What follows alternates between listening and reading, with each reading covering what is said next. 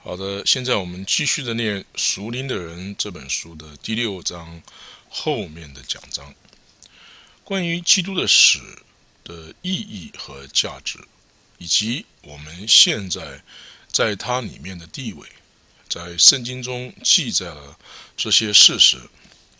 这使我们可以蒙引导去相信这些都是为了我们，而且现在就是真正是我们的了。相信这些，我们将可无惧地宣称我们在它里面无边境的恩典之中的地位，和勇敢地进入得胜的生命之中。在这里呢，我建议您读这个新约圣经的希伯来书这本书。这本书呢，它对于基督的死的意义和价值呢，有着一种很好的陈述。因为当时亲眼见过耶稣、听过他讲道的门徒，已经差不多死光了。那么从第一代基督徒那边又听到他们那边来所说有关于基督的死和复活的第二代基督徒，因为他们没有第一代基督徒的那种第一手的经验，而在希伯来书里面就对耶稣的死的意义呢、含义呢，有很深入而且广泛的陈述以及讲解。当然，希伯来书它包含的范围是很广的，也不是一本能够很容易完全透彻了解的一本书，但是它里面很多的这个教导，在您读了1、2次以后，就会吸收到很多。但是这本书提醒你一下，它是有很多很深入的教导的。好了，我们继续念。到目前为止，在这经文之中，没有提到有关于人的任何的义务的事，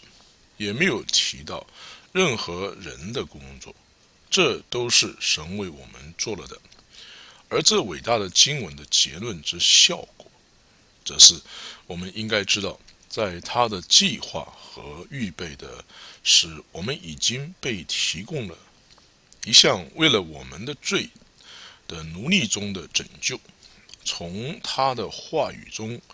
有关于神在基督里所做的一切而获得的这知识上的基础上，随即的一项命令表达了我们的责任。这样，你们向罪当看自己是死的，向神在基督耶稣里当看自己是活的。我们不是被劝诫去将罪性当作已经是死的，而是我们被劝诫去将我们自己当作像罪已经是死的。是否基督的死是照字面所说的消灭了老我的能力呢？因而我们可以没有罪的意念的？不是的，因为经文跟着继续的说，所以不要容罪在你们必死的身上作王，使你们顺从身体的私欲。照此，很明显的，在没有足够的控制之下，老我会继续活动，与基督的联合已经预备了一个有可能拯救，但是那必须是由人的信心进入而被支取的行动。这就正如当看这字所表达的，这就像在前面我们所说的，这样你们向罪当看自己是死的，向神在基督耶稣里却当看自己是活的。这个当看，这就正如在当看这个之中所表达的，而且在这经文中所跟着而来的字，倒要像从死里复活的人，将自己献给神，献就是 yield， 将自己献给神，并将肢体作为义的器具献给神。罪必不能做你们的主，因你们不在律法下，乃在恩典之下。也就是说，在律法下呢，罪不会对我们没有掌权的。但是因为我们是在恩典之下，那么罪呢就必不能做我们的主，因为呢我们不在律法之下，乃在恩典之下。恩典预备了充足的替代，以及神的灵的无限的能力。每一项的预备都已经做好了，所以不要容罪在你们必死的身上作王，使你们顺从生子的私欲。谁可以测量被压缩在所以一致之中的真理呢？它指的是所有在基督的死里面属神的所有的行动。这里的所以指的是前面的经文中所提的，所以不要容罪在你们必死的身上作王，使你们顺从生子的私欲。这里所指的所以，在这我们与主联合了，以使我们能够接受他的定死、埋葬和复活的永恒的价值。所有的这一切在我们出生以前就为我们完成，所以因为所有这些已经完成的和预备的，我们有无限的勇气进入他为我们做的拯救的计划和目的。信心，相信得胜是可能的，因为他是将老我当作是已经受审判了。这是这样的一个启示，所有正常的结果。我们从来未在与他联合去扮演他的定十字架、死、埋葬和复活了。在这里所说的扮演呢，也就是说在基督的定十字架、死、埋葬和复活中呢，我们跟他联合，我们不是去扮演他所做的工作，扮演他在十字架定死、埋葬和复活，但是我们被那已经做成的启示所鼓励，以致把我们从老我中拯救的属神的要求当作已经完全充分的满足了，并且呢被鼓励去相信。因为这，我们现在可以行事为人有新生的样式。有没有圣经经文公正的宣称，有一些基督徒对罪已经死的，这是有个人的经验。有一些经文指出信徒是已经死了，但是其中没有一段经文指着一项经历而言。他们所指的是信徒经过他们在基督的死里与基督的联合，而被带入一个的地位。你们若是与基督同死，这是在哥罗西书2章20节所记。因为你们已经死了，你们的生命与基督一同藏在神里面，这是记载在哥罗西书3章3节。我已经与基督同定十字架，这是在加拉太书2章20节所记。但我断不以别的夸口，只夸我们主耶稣基督的十字架。因这十字架，就我而论，世界已经定死在十字架上；就世界而论，我已经定死在十字架上。这是在加拉太书6章14节所记载。凡属基督耶稣的人，是已经把肉体连肉体的邪情私欲同钉在十字架上了。这是在加拉太书5章24节所记载。在最后的经文，正如在其他的经文一样，指出一些事情已经为所有属基督的人完成了，所以那些事不能指着某些经验，那只有少数人才有的经验，或者是特别的，或者是特殊的圣洁的人才有的经验。这些经文因为它们是指所有的信徒的，只可能有一个意义，在他们与基督联合的事上，连肉体的邪情私欲已经在地位上同钉在十字架上了。十字架这字当与信徒发生关系时，从来就是指过去的事，它意指的是一项司法上的事实，而不是灵性上的经验。信徒可以意志，那就是说当作已经是死的，但是他们从来没有被呼召去定死，甚至意志也只有靠着圣灵的能力来赋予力量才能完成。在罗马书8章13节记载，你们若顺从肉体活着，必要死；若靠着圣灵致死身体的恶行，必要活着。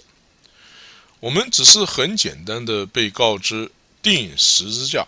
是已经一次和永远完成的事，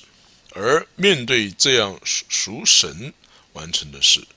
神的儿女应该当看、奉献、意志、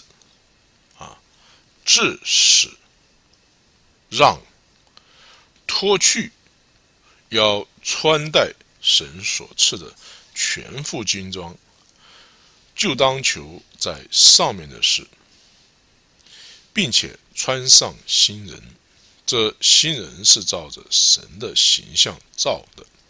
有真理的仁义和圣洁，舍己，住在基督里，征战，当跑的路，在爱中行，在圣灵中行，在光明中行，一举一动都有新生的样式。这些都是人对神已经经过他儿子的死所预备的拯救的责任，而且这些责任要被圣灵来完成，现在就被提出了。所有这些属神的目的是记载在罗马书6章1到10节，那就是我们可以一举一动有新生的样式。经过基督他对所有的罪性的审判，神为我们已经满足了每一项他圣洁的要求，以及他针对罪性所可能的所有的惩罚。他被记录下来，是我们的了解和相信，知道这事，或因为我们知道这事，在我们被称义的信念之中，我们可以靠着圣灵的加给能力，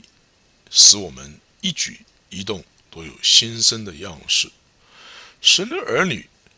能有许多安息、平安以及得胜的福气，如果他们真正的知道老我已经与基督一同定死，而且所以在属神的这一方面，他们有可能过一个罪的能力和彰显可能随时被取消的那种生活。好的，下面我们继续的念第6章的下面一个段落。下面一个段落呢，是举出综合性的经文，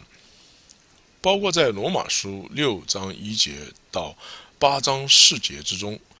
表明有关一个从在罪的奴隶之中自有可能的拯救的所有教训。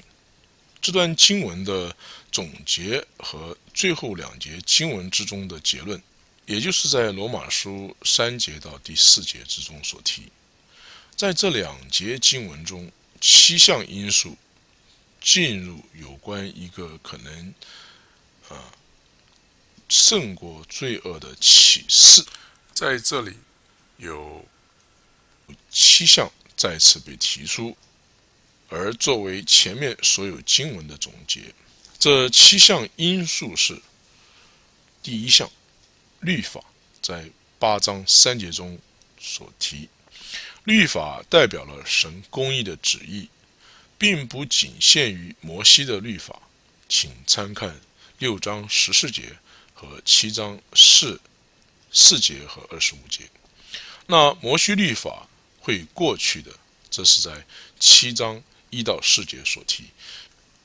以及哥林多后书3章1到18节所提，还有加拉太后书3章24节和25节所提。这里所说的律法包括了圣灵在那些属灵的人里面所制造的，这是罗马书8章4节所提，以及加拉太书5章22节到23节所提。这里所说的律法呢，包括了圣灵在那些属灵的人里面所制造的。仅靠着人的力量，借着顺服以试图得到完全的公义，不论是顺服于任何的指导理论的尝试，都是一直会失败的。恩典预备了如天堂一般高的标准，只有经过圣灵所加的力量的能力来完成它。第2点，肉体的软弱，这是记载在8章3节。肉体的软弱，或是面对如天般高的要求，人自身的资源是完全的无助，这是记载在7章4节和21节，以及约翰福音15章5节。第3点，罪身的形状，这是记载在罗马书8章3节。罪身的形状，那是在肉体之中，是与软弱不同的，它是与圣灵敌对的，这是记载在7章14节到23节和加拉太书5章17节。第4点，基督已成为罪身的形状来了。罪身的形状是记载在罗马书8章3节。基督是以成为罪身的形状来了，他取了与罪人联合的地位，这是记载在罗马书6章5节、10节和11节。但是没有成为罪人或拥有罪性，这是记载在希伯来书4章15节和7章16节。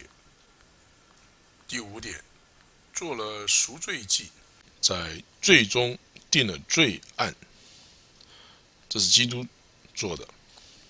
所以基督满足神的敌对老我所有的公义的要求，这是记载在6章10节和7章25节。第6点，使律法的义，这是记载在7章4节、22节和25节，成就在我们身上，这是记载在罗马书8章4节。使律法的义成就在我们身上，从来没有靠着我们来完成，这是记载在6章4节、14节和7章4节、6节。所以律法的义呢，成就在我们身上，却从来没有靠着我们完成，那是圣灵的果子。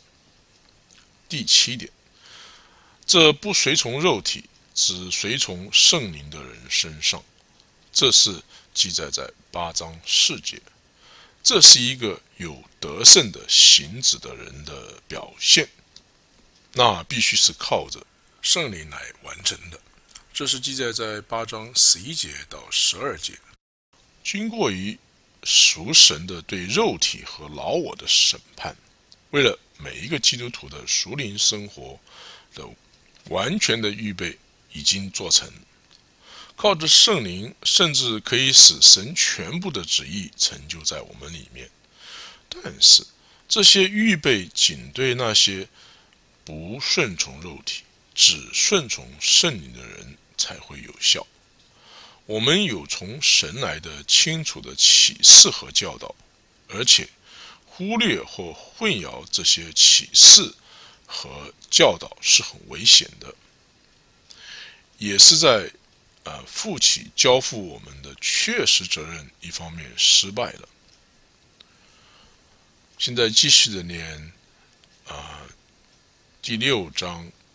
的第2大段，是属神的治疗。属神的方法对付在信徒中的罪性，是靠着内住的圣灵直接和不断控制那些罪性。可以这么说，这是圣灵在信徒之内，也是为信徒最重要的工作之一。他同时的控制着老的性情，而且也彰显新的性情。现在继续的念第6章第2大段的下面一个段落，这是标题是2个理论。对于属神的处理信徒里面的罪性的方法，有2个一般性的理论被人采纳。一个假设是，或者是在一个人得救之时，或者是在后来跟着的危机的经验中，以及属灵的祝福里，老我被根除了，而且因此信徒的生活的品质是靠着对罪没有意念。在这里呢Sperry Chafer 提出了一个注解，根除的教义并未被好的定义，在他的支持者中有可清楚标志的不同的意见，那是根据他们要怎样程度的推压这项理论。在这本书要讨论的目的之中，将不提出这些理论的不同的形态的修正，却只将这理论的极端的逻辑推理的结论说明，为的是在这2种完全不同的基督徒生活的原则之间，可以画出最明显的对比。继续的念本书的章节。另一个理论却认为，只要信徒在肉身之中，老性情继续住在信徒里面，而且信徒生活的品质是靠着内住于信徒的圣灵直接而继续不断的控制肉体，而且这是借着基督的死才成为可能。在这2个理论之中，都有一个很认真的企图，那就是使神所应许给他儿女的完全得胜得以实现。一个理论以一个非常高的假设作为开始，然后立刻修正他的宣告，以便达到合格，一直到他达到了真实的经历到。另外一个呢，以完全承认人的有限性为开始，然后在基督的死里发现那么的丰富，而且在圣灵的临在、目的以及能力之下呢，可能的结果是没有极限的。从罪的捆绑以及奴隶之中拯救，是每一个理论的目标。因此现在所有的问题只在哪一个理论才是实现那目标的神的计划和方法。不可能2个理论都是真的，因为它们是互相抵触的。为了在寻求两者之中的哪一个是根据神的话，我们可以这样的说明：第一，连根拔除不是属神的处置信徒困难的方法。有3个为何基督徒必须靠着神的灵的突出的原因。他们面对世界、肉体和魔鬼，他们不是靠着把世界连根拔除，使他们从较低的世界标准拯救出来，而进入天堂公民的高标准之中。他们不是靠着把撒旦连根拔除，来使他们从与敌人和征战之中拯救出来。这些得胜在圣经中被说成是靠着神的直接和继续不断的能力而得着的。可以很合理的考量这些事实来决定属神的方法是不是连根的拔除来对付肉体或罪。如果连根拔除不能在对付世界和魔鬼的征战之中被主张的话呢，那些对付罪性的征战之中连根拔除有什么价值呢？第二，连根拔除不是照着人的经验，这可能是照着少数不谨慎人的假设，但是他大多数的辩护者不敢宣称完全的从罪中得自由了，但是他们发明了不同的理论，靠着这些理论，他们寻找说明他们的罪的理由。一个理论是他们的罪的影响是一个没有坠落的罪，就像亚当犯罪之前的情况。关于这个宣称，可以对之于说，我们得救不是进入成为第一个亚当的样子，我们现在是在基督里面，而且得救进入成为第二个亚当的样子。如果这个理论是真实的，每一个人从他无罪无知的状态下犯下第一个罪，会有一个坠落，其后果所达到的久远和严重，与亚当的罪的影响到他自己的本性和影响到他与神的关系一样。还有的人很新奇地造出他们的坠落的本性和人性之间的一个分别，而且他们宣称，虽然他们的罪恶的本性已经从根拔除了，他们是从他们的人性中犯罪。这样的理论在圣经中是找不到根据的。神有防止犯罪的更好的办法，那就是很清楚的被启示了，那是避免了大胆的假设，因为那不给肉体任何的机会，而且仅是靠着圣灵的能力从根拔除的宣誓，在这一代和以前的世代的最属灵的圣徒上是没有发生过的。在神的话语中呢，也没有从根拔除的例子发生过。第三，从根拔除不是根据着启示，在神的话语中，我们有教导、规正、督责。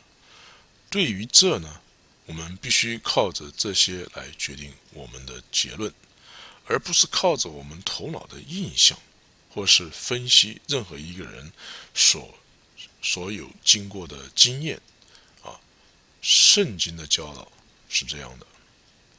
第一，所有的信徒都被警告反对从根拔除的理论的假说，这是记载在约翰一书1章8节。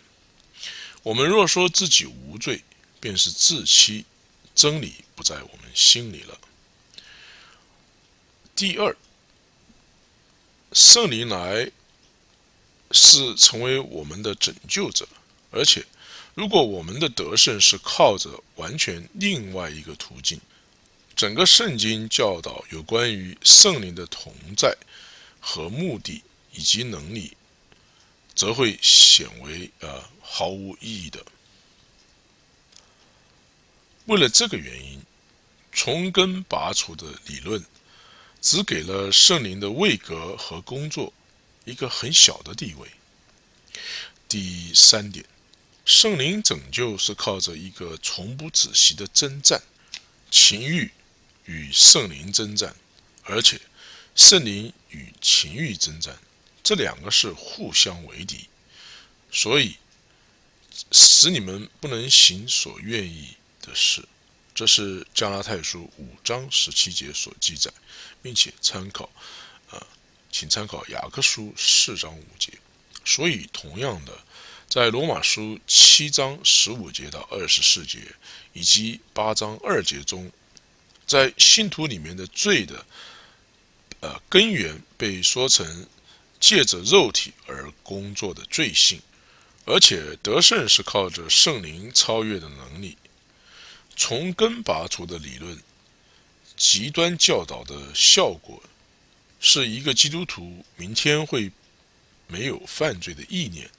而且这理论会促使一个人到惊人的放弃了警醒和依靠神的能力的。圣经教导罪的潜伏的源头留在人里面，而且当与圣灵同行停止的话，就有一个立刻回到肉体的邪情和私欲。只要当